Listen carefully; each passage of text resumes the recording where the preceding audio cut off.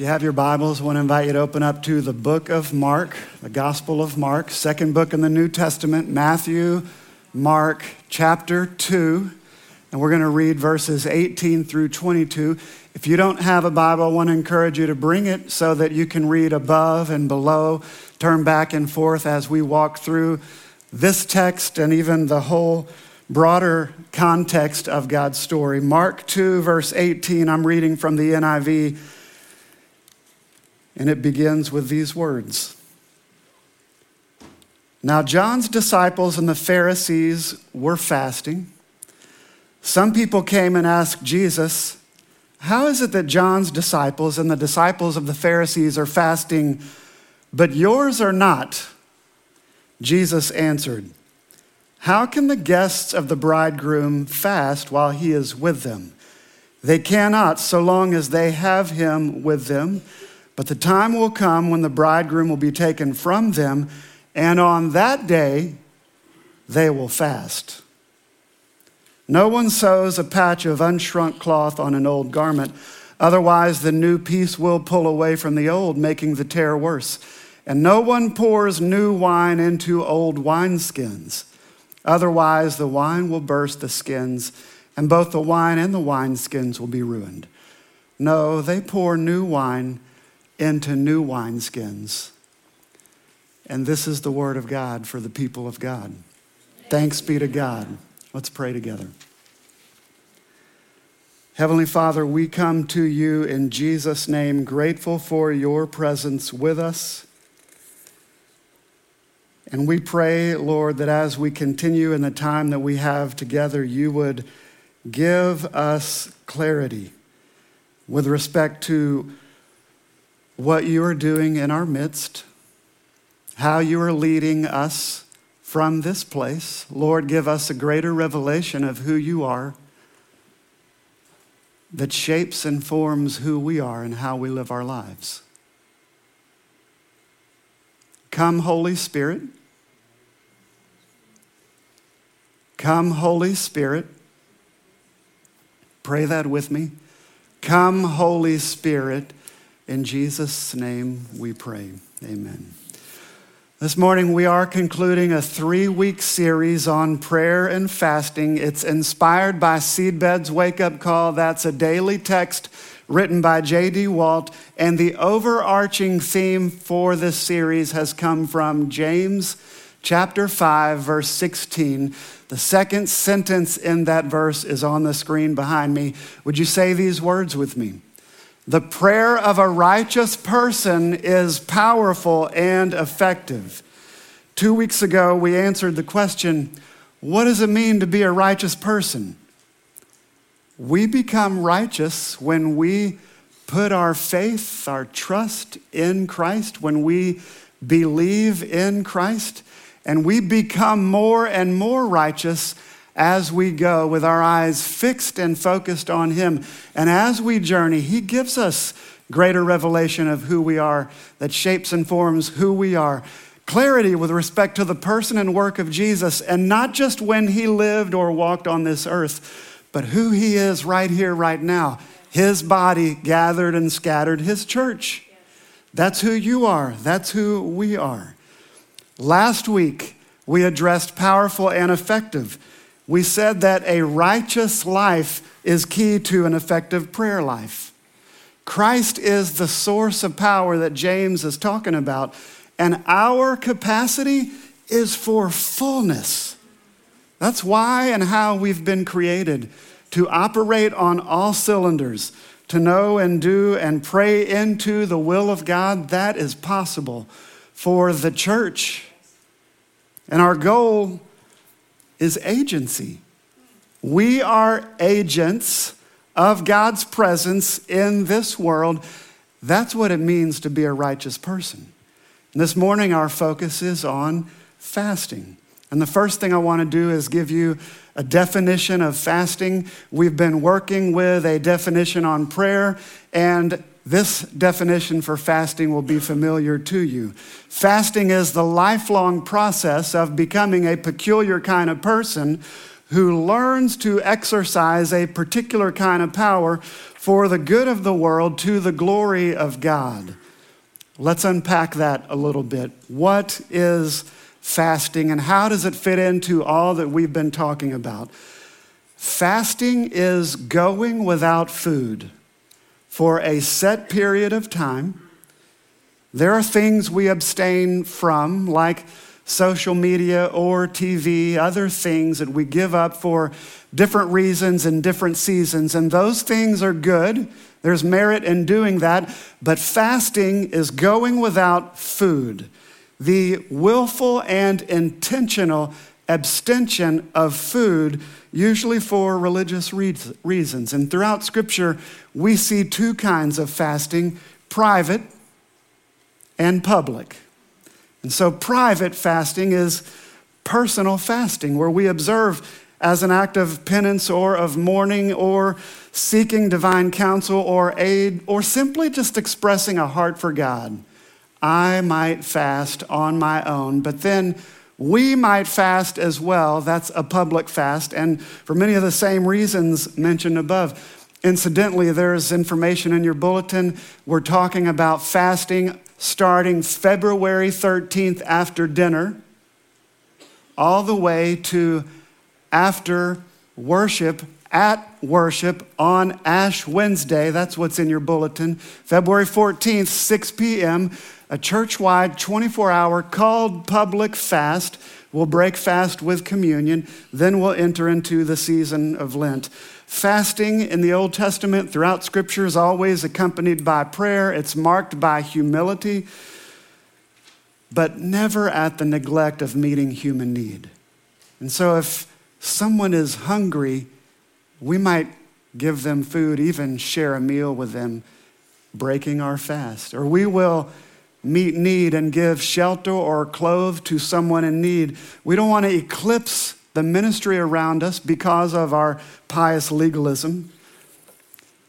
And there were varying lengths of fasting throughout the Bible, throughout the Old Testament especially. 1 day, 3 days, 7 days. Daniel fasted for 21 days, just eating fruits and vegetables. Several people fasted for 40 days. And that was then. This is now. That's Old Testament. Let's talk about the new, because it shapes and forms today. The early church held that the time for fasting would be between Christ's resurrection and his return. And that's hinted at in the text that we read. John the Baptist and the Pharisees, their disciples are fasting. Jesus's are not. For those who were fasting, that was a problem. Dad, they're not playing nice, not doing it by the rules. They're not doing it correctly. And those who were perturbed came and talked to Jesus and asked about it. And Jesus answered, saying that his disciples were not fasting because he was physically present with them. And there would come a day when he is not, then they will fast. So, John the Baptist, the Pharisees, Jesus' disciples, three groups. When you think about John the Baptist, rugged man that he was, it makes sense that his disciples probably were cut from a similar mold. Practitioners of extreme asceticism, rugged individualism, self-denial for the purpose of moving the hand of God. And they had high hopes for Messiah, a king who would come and deliver Israel from the hand of their Roman oppressors. And when things weren't working out according to the script that they were writing, doubt began to creep in, and they questioned. On the other hand, the Pharisees had a long-standing practice of misinterpreting, misappropriating the law for their own good, and their fasting was more like flatulence. Look at me, I'm so high and mighty doing all these pious things. They fasted for show. They used big words and public prayers as if to earn God's love and look good doing it. They too had high hopes that God would enter in, that their legalistic tendencies would usher in the reign of Messiah, a new era. And the Pharisees' spirituality was nothing more than religious performance. Church, fasting is not about misdirected zeal. It's not about legalistic virtue. Fasting is about hunger for God. Say that last sentence with me.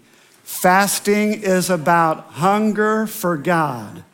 And Jesus demonstrated that throughout his life. In Matthew 4, he fasted in the wilderness for 40 days.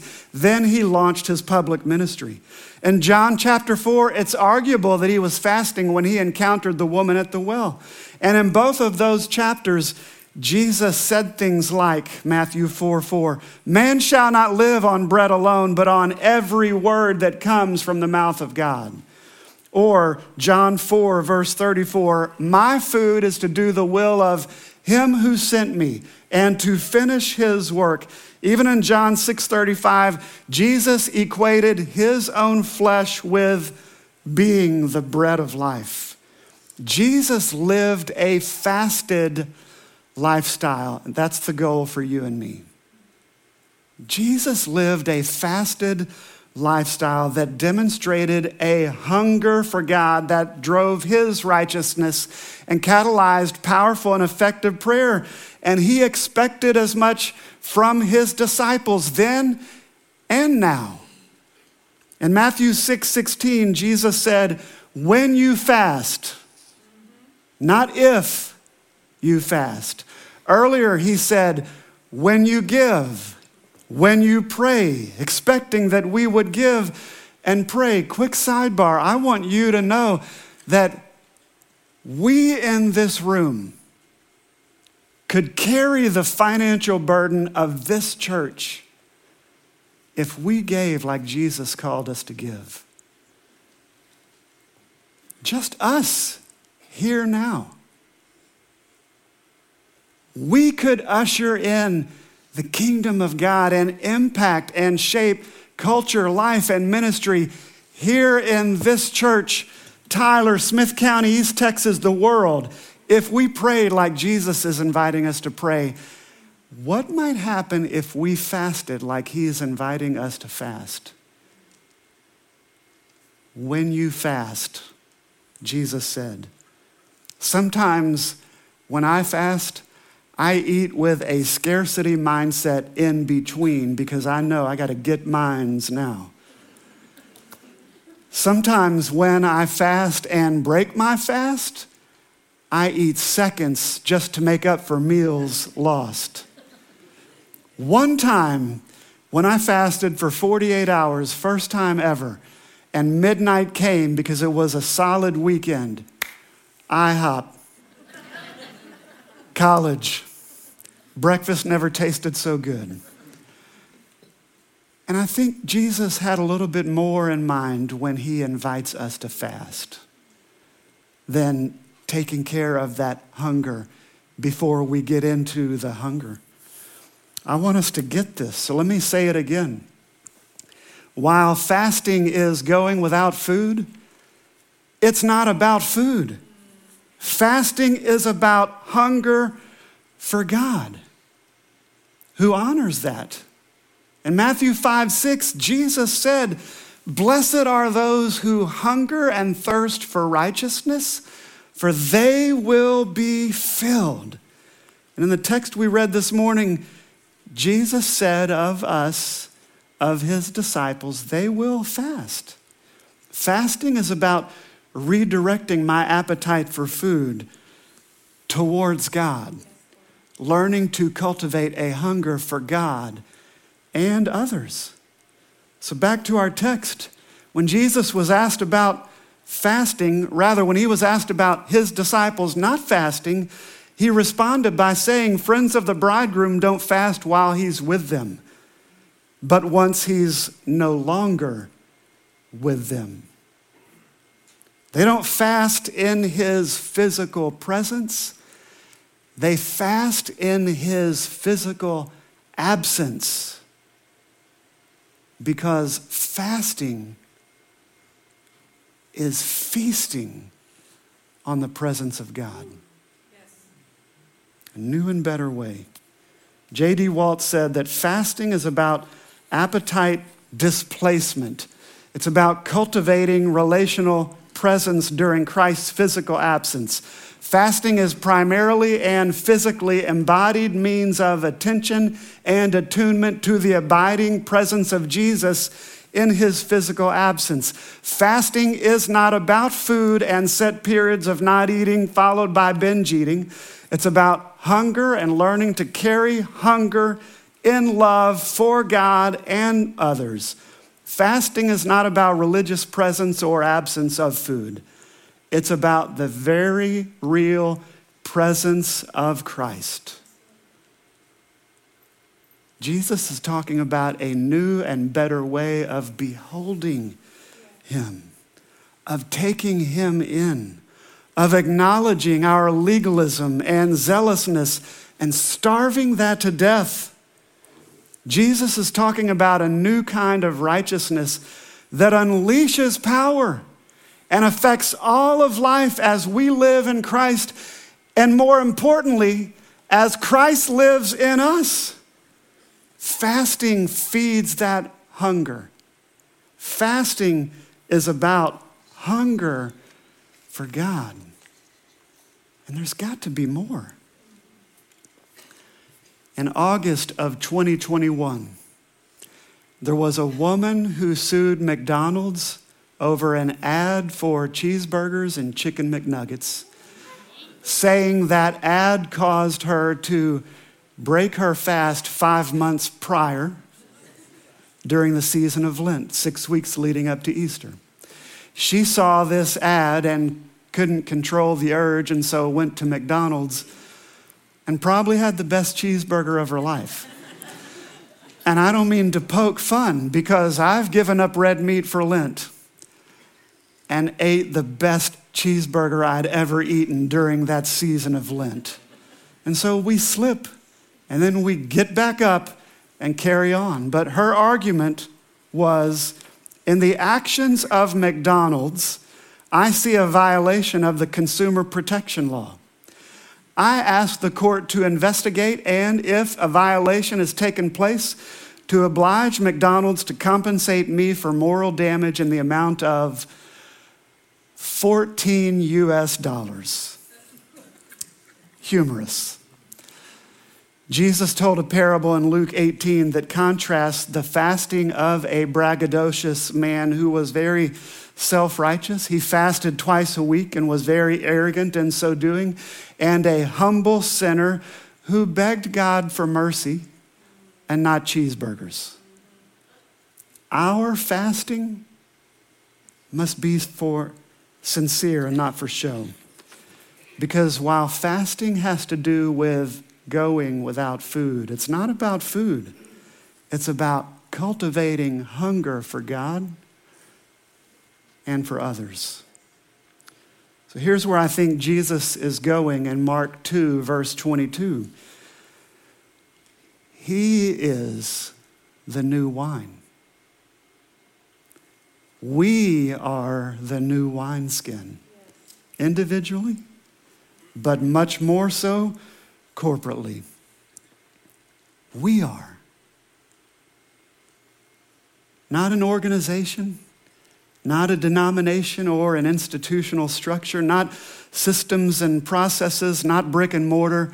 We are agents of God's presence. We are his physical body in the world. We gather and we scatter, and when we gather, his presence is in here. And when we scatter, his presence is in here. And fasting tunes us into his presence. So we keep our eyes fixed and focused on Christ. And that's what it means to be a righteous person. He is the source of all power that affects our capacity and impacts the world around us. And fasting is a means of grace that fuels all of that. It's going without food, but it's not about food. Fasting is about hungering for more of God. And it's possible to be in tune with God, to know and pray into and be and do the will of God, but it does not come by brainstorm. I mean, we got some pretty sharp minds in the room, and we could come up with a great plan for this church. What about God's heart for this church? And if we fasted because we were hungry for him to reveal that, man, it comes from God. It's marked by hunger, and it's as simple as Christ in you. The one who died, was raised from the dead, ascended into heaven, and when he did, he went from being one person to one person, entering into the hearts of those who repent and receive the gift of his presence, and that is salvation. And it's only the beginning. We are becoming more and more who he would have us be in this church and in this world. And so as we bring all of this to a close and wrap it up, there are a couple of ways that I want to encourage you to respond. And first is by giving yourself to Christ. And maybe you've done that before. Then double down on that commitment to Christ. But if you have never, I want to invite you and encourage you, because that's the best and most important decision you will ever make. And he invites us as we go to surrender more and more according to the revelation that he's giving. So let's give all of who we are, at least as much as we can, to as much of him, Christ, as we understand, and see what God does with that beginning point, and see who God makes us to be as his body and his bride, his presence in the world. And then secondly, I want to encourage you to wade into these waters of fasting. And maybe you can't go for 24 hours. And maybe you can't give up a meal. Maybe there's a medical reason that you can't fast at all. All of us can start with some type of indulgence. I just won't eat chocolate or coffee or chips and salsa. What is it that you crave? Let's turn that into a crave and hunger for more of God. And as we do the one thing, maybe God will invite us to do the many and the muchness and the more. But let's start simple. Cultivating a hunger for God. Heightening an awareness for how he's working in the world. Inviting us to step into all that he's doing.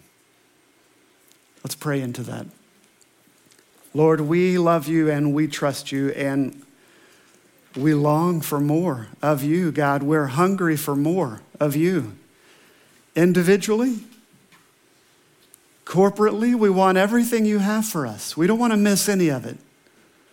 So Lord, we make a small sacrifice, and maybe we start with one thing and watch that turn into something more and beautiful, something that's of God. Lord, as we behold you, may we experience your power. May we find ourselves corporately operating on all cylinders. And may we usher in your kingdom in ways that we've not yet experienced. Thank you for inviting us to participate in all that you're doing.